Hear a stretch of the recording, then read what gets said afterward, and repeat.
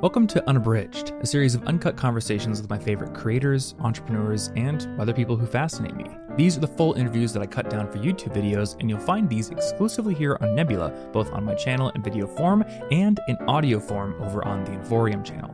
Today, I'm chatting with my friend Charles Cornell, who is a phenomenally talented jazz musician and a creator here on Nebula as well. And in this conversation, we discuss deliberate practice, why observation is one of the most important forms of practice, and how to get started when you feel unmotivated. So I want to talk about practice. Practice. Obviously, you've been practicing piano for many years. Yes, never as much as I should, but yeah. Well, you're still pretty good at it. Well, we're getting there. You're pretty decent, I would have to say. Well, thank you. So I want to talk about the act of deliberate practice. Mm-hmm. What separates a practice session that is worthwhile, that actually helps you get the most skill development possible from one that is just sort of going through the motions? So when you sit down to practice, what are you looking to do specifically? Well, that's just the question, isn't it? Yeah. I mean, that's intent is, I think, the biggest thing. I mean, you asked the question of what separates a practice session from just kind of playing, and I think the answer is intent. You really want to say, I would like to leave with something that I didn't have before I sat down. Mm-hmm. And that I find is kind of the only time when you can truly have a direction and you can define the actions that are going to get you to that place. Right. So if I just sit down and I'm just I'm going to go practice for an hour or something like that. Well, unless I've defined what I'm going to do. Now, there are some things that you can do that are going to be helpful. I can always run through scales. I can always do, maybe play a couple of tunes or something like that. There's a lot of stuff I can do that is just going through the motions. And it's not that there's no value to that, because there is. Mm-hmm. There's the physical value. There's just the keeping everything sharp. However, where you're going to pick up a lot of ground and make a lot of headway is when you define what you are going to do in the practice room. Right. Because it's easy to not have that down. I mean, we're always working on different things. If you're working on a classical piece, well, maybe you know that you're working on, measures 27 through 45 or something like that. Who knows what it is? It could be a whole bunch of different things. But what can happen a lot is that you go into the practice room and you wind up just playing things that you already know. Yep. Because it's pleasing to the ears. It's something that we can do, that we can enjoy. Mm-hmm. But it's much harder to say I'm going to do some of the things that I don't enjoy as much, but I know why I'm doing them. Right. I know that I'm attempting. And children have this problem a lot where it's very difficult to get a child to fully understand, no, you need to do these things that are not that fun because it's going to enable you to do the things that are fun. Yeah. It's very hard for a child to understand. So we have that difficulty too as adults even, and we have to remind ourselves constantly that hey, there's a reason to be doing this. Mm-hmm. And we need to define what that reason is if we want this to be successful and effective. I find my biggest problem with learning songs that other people have written is it's so slow. And I can play pretty well improv. So whenever I sit down with a guitar, even if I'm okay, I'm going to sit down and I'm going to learn this Coheed and Cambria song, within 5 minutes, I find myself just noodling around, improving. And I don't have this problem with singing. And I think the reason is if I'm practicing a song vocally, maybe it doesn't sound good, but I get to practice it along with the music. So it doesn't feel slow and staggered and I'm just taking one piece of the song for half an hour and then playing it at half BPM. It doesn't feel as frustrating, I guess. So that goes into a whole other level too, which furthers the point of pushing through the things that are not as fun mm-hmm. or that seem more difficult, right? Because what you said is when you learn a song that somebody else has written that's already decided, mm-hmm. it's so long. Well, my solution for you for that is, okay, well, you need to learn more music theory. Because right. if you equip yourself with the knowledge of being able to hear something and understand exactly what's going on, now that process is not slow anymore. Mm. Because I can hear a song once and maybe not replicate it perfectly, but for the most part, I'll get the gist of it. Right. I'll understand okay, I get how this is structured, and I could probably play along, and within 2 or 3 times, I'll have it down, yeah. right? It's instant, just about. But the only reason it's instant is because I've equipped myself with that knowledge base That like, okay, I understand music theory and I understand, how that's applied to something that sounds like this and I can recognize those sounds. Mm-hmm. So that would be something where the background of how do you equip yourself with that knowledge, the education, learning the music theory, that maybe is the portion that it's not that fun. Right. It's a lot of study. It's a lot of like diving into this super specific material and remembering a lot of things. And most importantly, experiencing so many versions of the thing that you can now recognize it everywhere. Right. And that's why listening to music is more important than practicing by a long shot. But we can look at it as, yes, these are the components that are making practicing difficult. Well, if it takes me so long, it's tough for me to keep going and not fall into the noodling. Right. Where's the solution? Well, you could develop a better process in your practicing habits to keep you on track, or rather, in addition to, you can also go back and say, I need to equip myself with the knowledge so that this process doesn't take long anymore. Right. You know what I mean? Yeah. So I kind of want to be able to break down what you're able to do and apply it to basically any skill. If somebody's looking at the skill level you're at, what you can do, and they're asking themselves, how do I get to that point? How do you know what avenues to go down? Because like what you just said, it makes it sound like to play a song really, really well, or to get to a point where you can hear a song and be able to play it within 20 minutes, say, it isn't just playing songs. It's studying theory.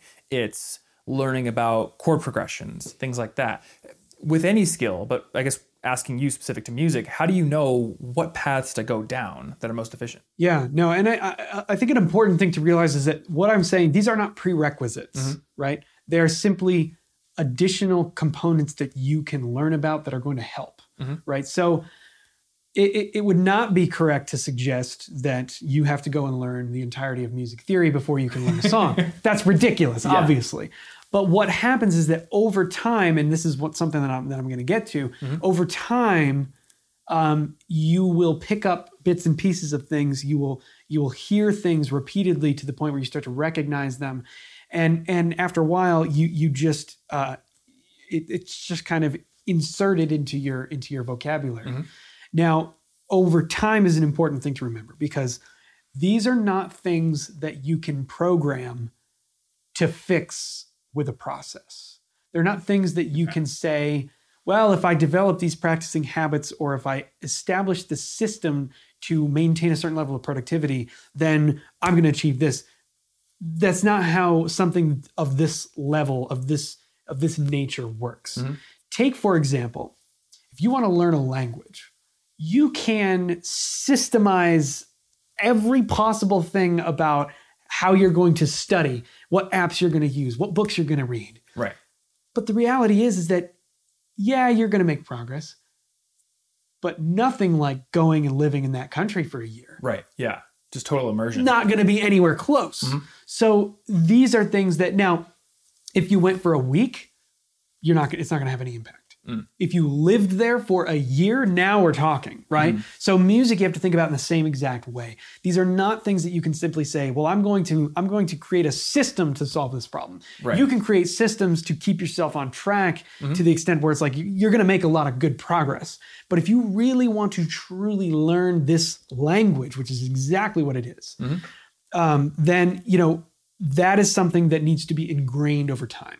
Right. So the reason that I can, for example, have an understanding of theory to the level that I can listen to a song once and immediately just be like, oh yeah, I get it, right? That is because I've spent years and years and years studying theory, but more importantly, listening to music. Okay. One of my jazz teacher growing up would always say that she learned more from listening than she ever did from all of the hours of practicing, the number of gigs she played, like all of that combined. She learned more from listening. And if we think about language as a spoken word, it's like, well, how does a child learn a language? They listen, yeah. They just listen. And over a long period of time, it takes years for a child to develop that ability to now start to repeat things that they're hearing. Yeah. And even more years for them to be able to string together functional sentences, and then even more years for them to be able to form that vocabulary and those phrases and sentences into their own genuine, authentic ideas. Right. That they can then put out to the world and the world goes, I understand what you're saying, right? That is a lifelong process. I mean, I think, we're even still learning to do that on some level. Yeah. So the idea, I mean, you can't look at music as a way of like, okay, I'm going to develop a practice routine, and then within a certain number of months, I'm going to have this understanding. Well, you can do that to an extent. But with music, it is a long process of ingraining a language into your vocabulary. And the length of time is, I think, one of the most people don't place enough of an importance on understanding that this is a long process. And I think there's a lot of marketing around that, like learn a language in 3 months, and you will see pianist in 3 months, right? And you will see me put out some type of course or some type of video suggesting I'm going to get you improvising in 20 minutes, right? Because the reality is, I can do that. Now, are you going to be able to speak fluently? Of course not. Right. But it's a start, right? Yeah. So yes, there's a lot of marketing information around that type of mentality, but it's important to distinguish the difference. Like I might be able to tell you, hey, if you're playing this chord, here are the notes that you can mess around with, have fun. You can do that, sure.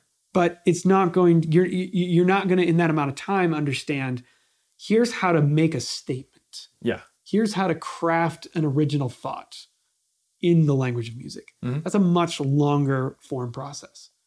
Your point about listening to music being more important than playing it is really interesting. And I guess I would sort of like encapsulate that as like observation as a form of practice. And it made me think, I follow some really talented video editors on Twitter, and they are constantly watching movies and breaking down shots of movies. Like there's one guy, I forget his name because it's not an American or standard English name. I'll link to him below. But he's always posting these just galleries of shots from a scene in a movie to show like, here's the cohesion and the color grading, or here's look at the dynamics between the different shots and different cameras. And like what that tells me is he's not spending all of his time editing. He's spending a lot of his time watching other people's movies and observing that. So I do that a lot too with my editing. I'll watch movies more often now with a critical eye because I'm trying to see, okay, what are you doing? Like I'll watch an Edgar Wright movie over and over again. The first time is just entertainment viewing. The second time I'm like, okay, well, how are you structuring the story? How are you, positioning the cameras? How are you making cuts? And you learn a lot from just observing people who are better than you. And why are you looking at that? Right? It's you're pulling things that you want to try. You're pulling bits and pieces of that. Maybe it's certain angles or a certain color grading approach that you specifically want to apply to your own work. Yeah. Because you want to feel like, oh, I want to understand how to use this. That is listening to music. We hear things that strike a chord with us, literally, and we go, I want to sound like that. I want to play that sound. I want to make that happen on the instrument. Yeah. Right. And so listening is that same process of picking and choosing bits and pieces of things that we want to then apply for ourselves. Right. Which is exactly how language works. That's how a child learns. They're eventually picking bits and pieces of things they hear their environment or they hear in their environment around them. And they're going, I want to try that. Yeah. Right. I mean, it's the reason that we say, like, if you don't want your kid to, have a potty mouth, like try to not sit, you have a potty mouth around them. Right. Because they're going to be like, ooh, that sounds interesting. I want to test that out, in every creative endeavor, and probably you can easily apply this beyond creative endeavors. But anywhere where you're attempting to kind of develop a higher proficiency with something, looking at the proficient examples and saying, I want to try this part and I want to take that part. Like that is the best way that you can learn anything, I think in general, not just music. Do you deal with any feelings of like, I'm copying this person, I shouldn't do that? That's a really interesting question because in music, I'd have to think about, I think there are a lot of ways that this can transfer to other things, but in music specifically, we transcribe. So in jazz, when we talk about transcribing, we are literally going and listening to a solo, an improvised solo, and we are going to replicate that in exact, just like it's everything from the touch to the feel, the notes, obviously, and we are going to replicate that identically, right? And that is a practice that is, there are still things that are ingrained in my mind, that I know that I transcribe. Like this is a little bit of a Barry Harris thing.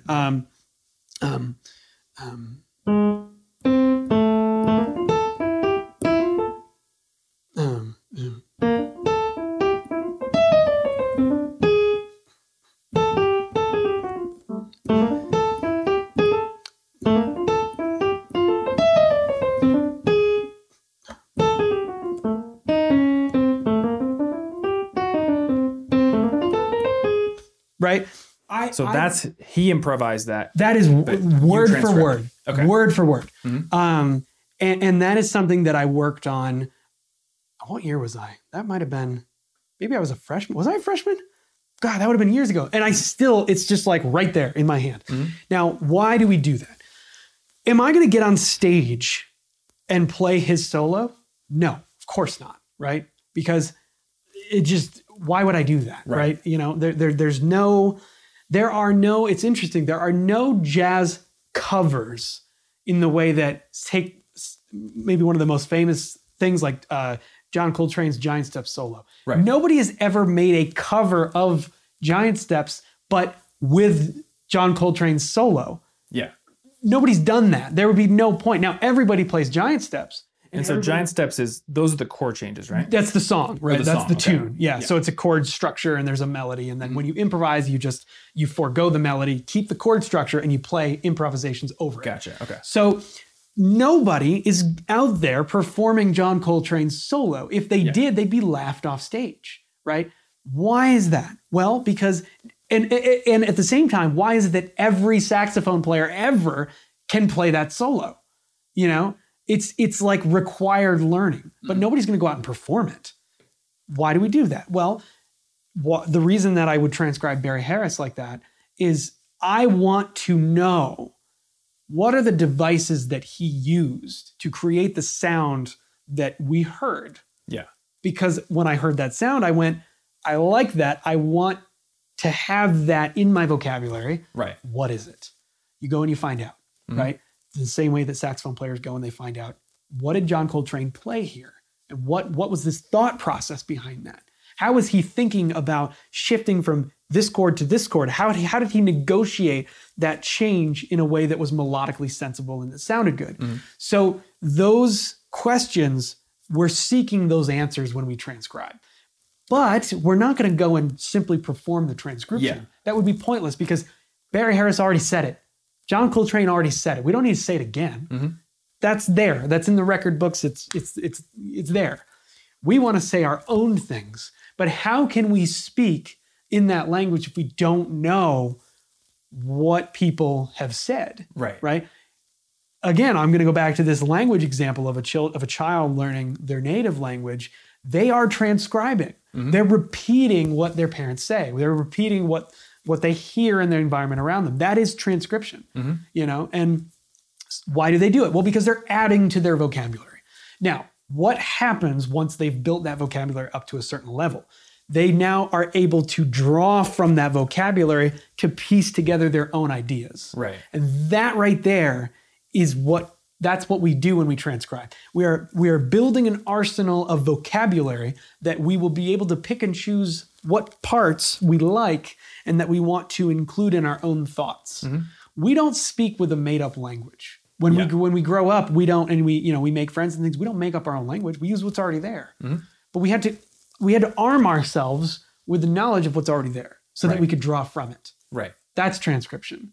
Mm-hmm. So to answer your question directly about do we worry about copying musicians? Not at all, because you have to if you want to learn.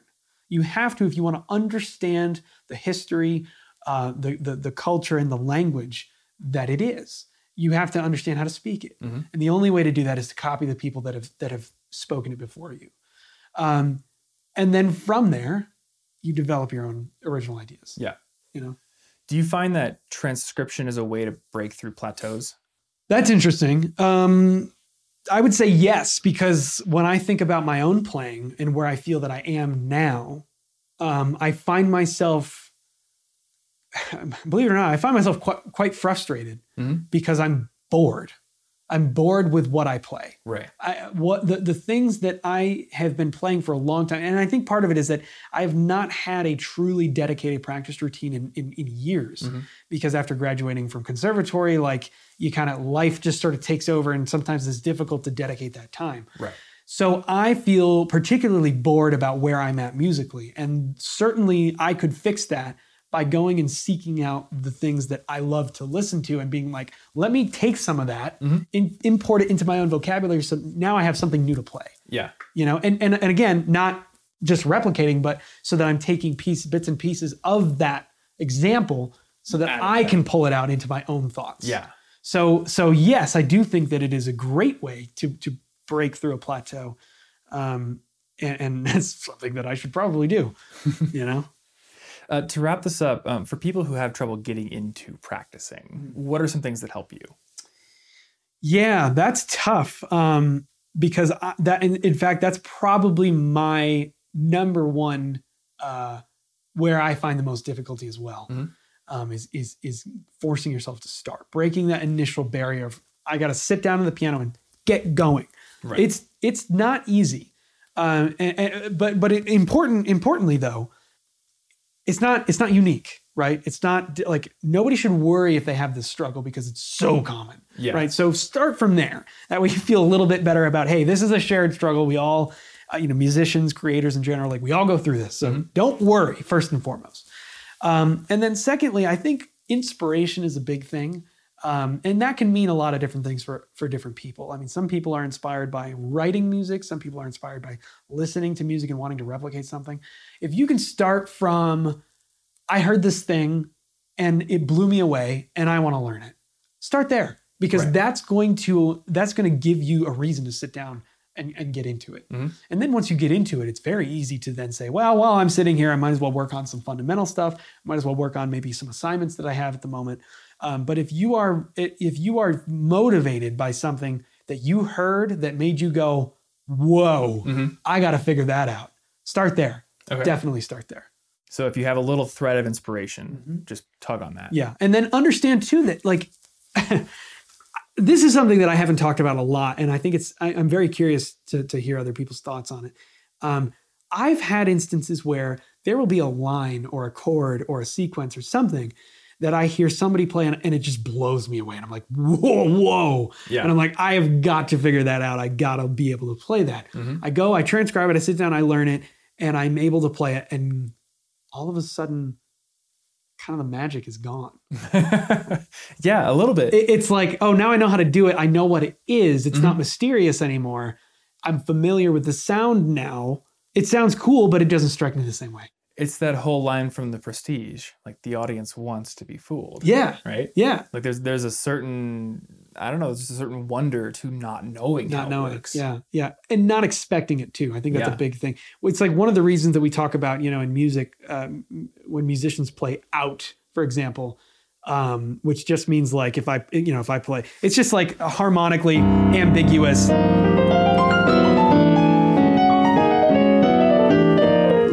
There's so many different ways you can go about doing it, but the idea of playing something that doesn't match where you technically are in a chord sequence, right? Why is that so popular amongst audiences? Like, why do people love that?